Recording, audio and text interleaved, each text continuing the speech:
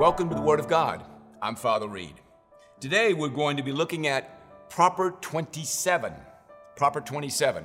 Now there are only 29 propers. Then we begin Advent, and I'm going to explain all of that as we get closer to the end, because the 29th proper is about Christ the King Sunday. You may or may not have ever heard of that before. Proper 27, Proper 28, Proper 29. Proper 29 is Christ the King Sunday, and there's no Proper 30. We begin the new church calendar year with the first Sunday of Advent, and we'll be looking at that in several weeks. In Proper 27, in the Old Testament, we'll be finishing up with Ezra and Nehemiah, and then we're going to go to First Maccabees. Now, Maccabees is in the Apocrypha. I am not going to give a lecture on the Apocrypha. The Apocrypha is about 13 or 14 texts written in Greek. It's called the LXX. Written in Greek, it's called the Septuagint. LXX is the Roman numerals for 70. Written in Greek and came after the writing of Malachi, which Malachi is about 400 BC. But the church, not all the denominations accepted the Apocrypha. Now, First Maccabees is actually an historical book, but is not part of the canon, C-A-N-O-N, part of the Old Testament canon. And so we will not be studying that. Some of you might have a Bible that has the Apocrypha in it, and I would suggest reading it, but I don't memorize it for the sake of the Word of God, because in the Anglican Church it is not received as the Word of God, but as a supplement to the Word of God, but not the Word of God. In the Roman Catholic Church, it is seen as the Word of God. In the New Testament today, as you will see on your screen, you see the scriptures listed for the week. We'll be looking at Revelation 18, 19, and 20. Revelation has 22 chapters, and we're getting toward the end of Revelation. We'll be looking at those wonderful chapters. And then thirdly, in our journey with Jesus, we'll be looking at Matthew 15 and 16. Well, we turn to Ezra, one more chapter in Ezra, Ezra 10, the people's confession of sin. People's confession of sin. Verse 1, while Ezra was praying and confessing, weeping and throwing himself down before the house of God, a large crowd of Israelites, men, women, and children gathered around him. They too wept bitterly. This is the beauty of confessing your sin before the Lord. There is weeping.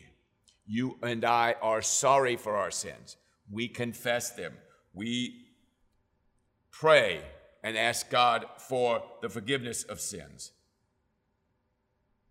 A proclamation was issued throughout Judah and Jerusalem, verse 7, for all the exiles to assemble in Jerusalem. And then within 3 days, verse 9, all the men of Judah and Benjamin had gathered in Jerusalem. Verse 11, make your confessions to the Lord God of your fathers and do his will. Seek his will, do his will. Separate yourselves from the people around you and from your foreign wives. So he's giving them information about how to go forward in their faith. Remember I said last week, what Ezra is going to do is instruct them in the ways of the Lord, in the law of the Lord, in the obedience of the Lord, so that the people might regain their statue that they had lost because of the previous sin. In Nehemiah, we look at chapter 9. Nehemiah 9 is really, really good. Nehemiah 9. The Israelites confess their sins. Now, I could spend our whole time just talking about Nehemiah 9, but I won't. If you have never read Nehemiah 9, it's one of the great chapters in the Bible. I highlight it as one of the great chapters in the Bible. And those of you that have not read it before, you're going to love it. And those of you that have read it before, you're still going to love it, because it's one of those wonderful chapters where the Israelites again are going to confess their sins. Blessed be your glorious name. Blessed be your glorious name, and may it be exalted above all blessing and praise. Verse 5, verse 6. You alone are the Lord. You made the heavens, even the highest heavens, and their starry host, the earth and all that is in it, the seas and all that live in them. You give life to everything, and the multitude of heavens worship you. The greatness of God. And then he talks about how great he is and what he did for them. It's always good to be aware. What has God done for you? You gave them regulations and laws that are just and right, and decrees and commands that are good. Verse 13. You are a forgiving God. You are a forgiving God. Gracious and compassionate. Verse 17. Slow to anger and abounding in love.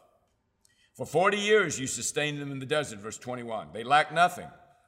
God, you took care of all their needs. They sinned against your ordinances by which a man will live if he obeys them. Verse 29.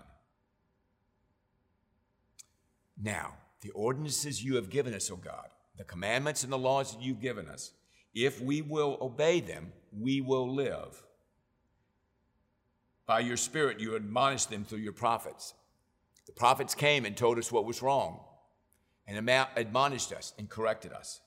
But in your great mercy, you did not put an end to them because we had sinned against you, or abandon them, for you are a gracious and merciful God. Now, therefore, verse 32, O our God, great, mighty, and awesome God, who keeps his covenant of love, do not let all this hardship seem trifling in your eyes.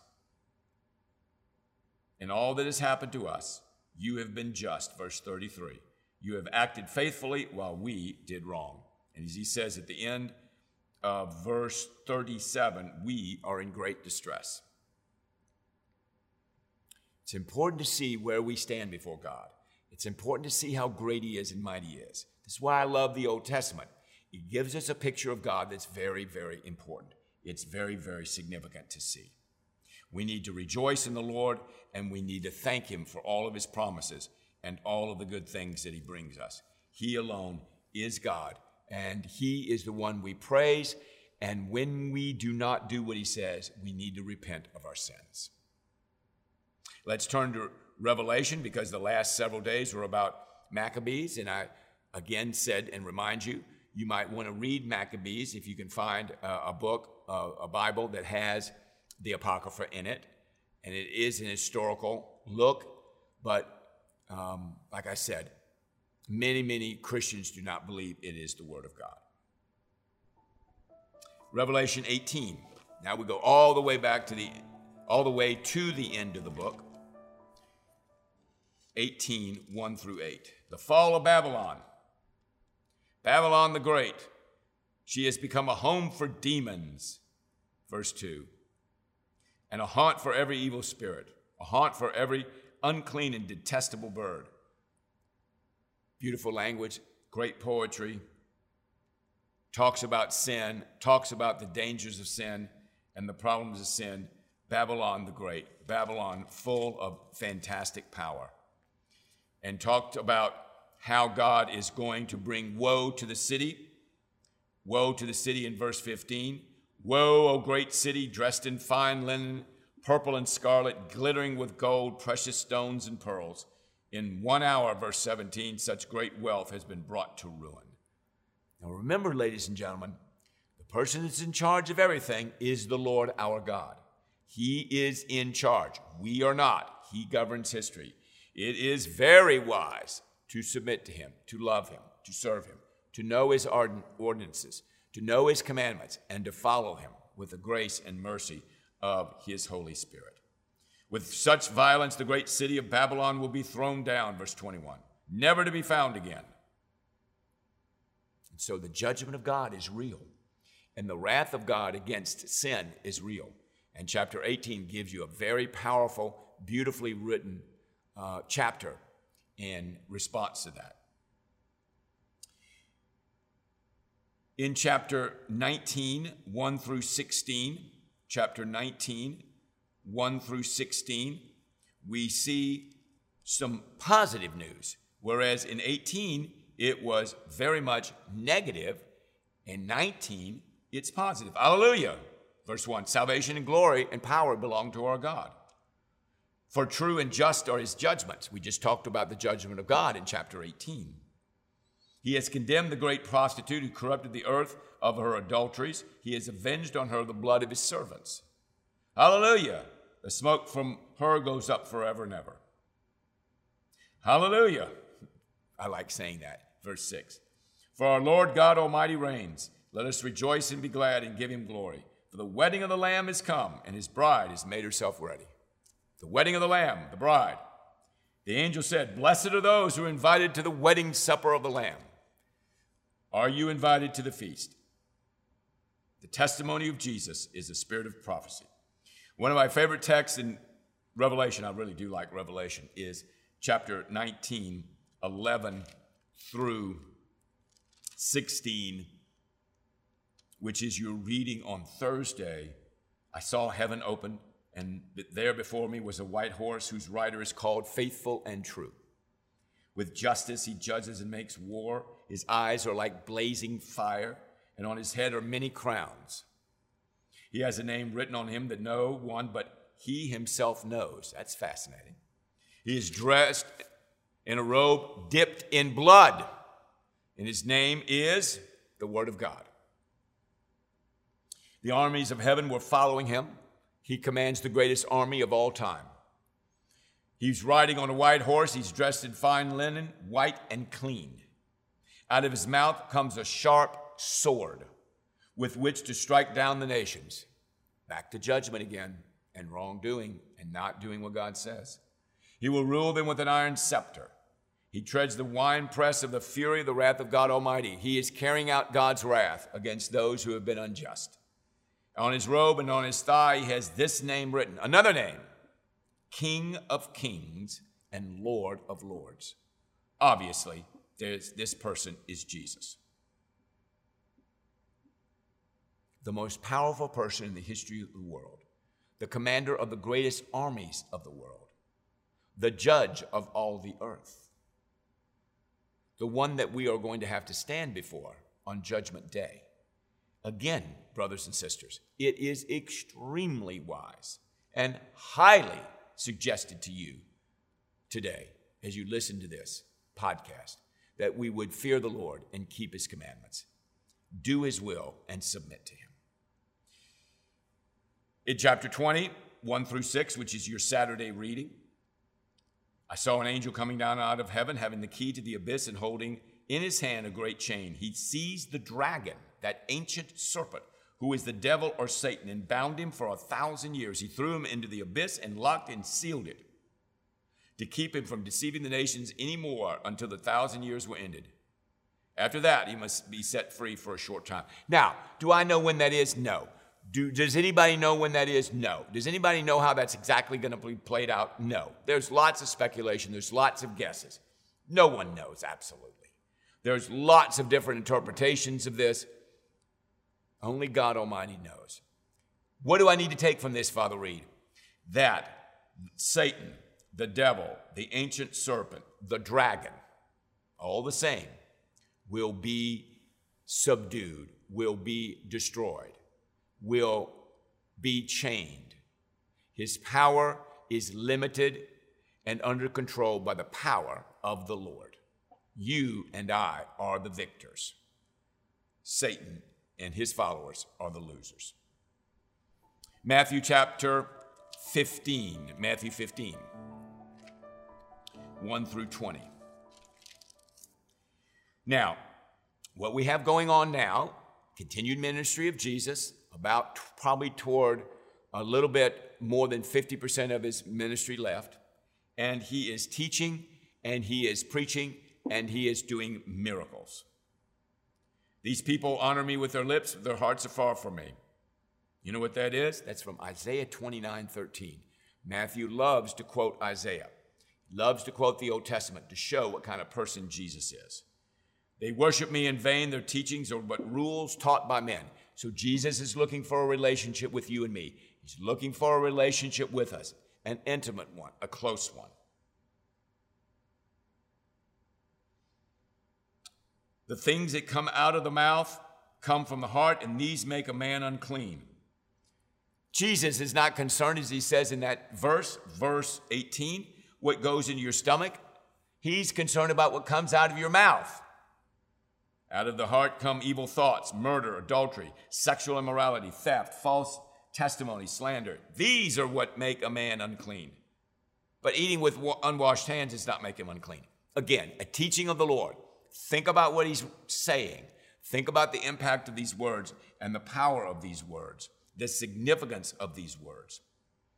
15:21 to 28 is the famous healing of the Canaanite woman. Woman had a daughter who's had a demon that possessed her. This woman went and sought Jesus out. Jesus did not want to help her because she was a Gentile. He was outside of the Jewish territory. She says, Lord, help me. It's not right to take the children's bread and toss it to the dogs, verse 26, 27. Yes, Lord, but even the dogs eat the crumbs that fall from the master's table. Woman, you have great faith. Your request is granted. Brilliant. Jesus then feeds the 4,000. Remember last week I talked about him feeding the 5,000. He does it again, this time the 4. 7 loaves and a few fish. People sat on the ground. He feeds them again. Again, as I asked you last week, who's feeding you? How are you nourished? How are you surviving a daily onslaught of the world, the flesh, and the devil? How are you dealing with the power of the devil that we saw in Revelation 12 and Revelation 20? How are you dealing with him? Great question. Chapter 16, the demand for a sign. The Pharisees and Sadducees just didn't understand what Jesus was doing. And he talks about the yeast of the Pharisees and Sadducees, and then the confession of Christ. Who do people say that I am? Well, some say Elijah, some say John the Baptist, some say Jeremiah, one of the prophets, but who do you say that I am? In the end, it's all between Jesus and you, Jesus and me. You got to stand before him. You got to give an account. You got to tell him what you believe. Who do you say that I am? And Peter answers positively. And then finally, at the end of the week, Saturday, Proper 27, we have Jesus predicting his death and Peter encouraging him that, no, that's not going to happen. Never, Lord. This is not going to happen to you. Jesus turns to Peter and says, out of my sight, Satan, you are a stumbling block to me. You do not have in mind the things of God, but the things of man. And then he talks about denying himself and denying ourselves and following Jesus. What good will it be if a man gains the whole world that forfeits or loses his soul? What can a person give in exchange for his soul? Love that scripture. What does it profit a man gain the whole world and lose their soul? Obviously rhetorical. There's no way that anything in this world is more important than your soul. There's no way that you could give anything up for the value of your soul. Your soul is the most valuable thing you have. And your soul united to Christ is God's will for you today. Once again, I hope that you see the value of reading the scriptures, of reading these lectionary readings on a daily basis.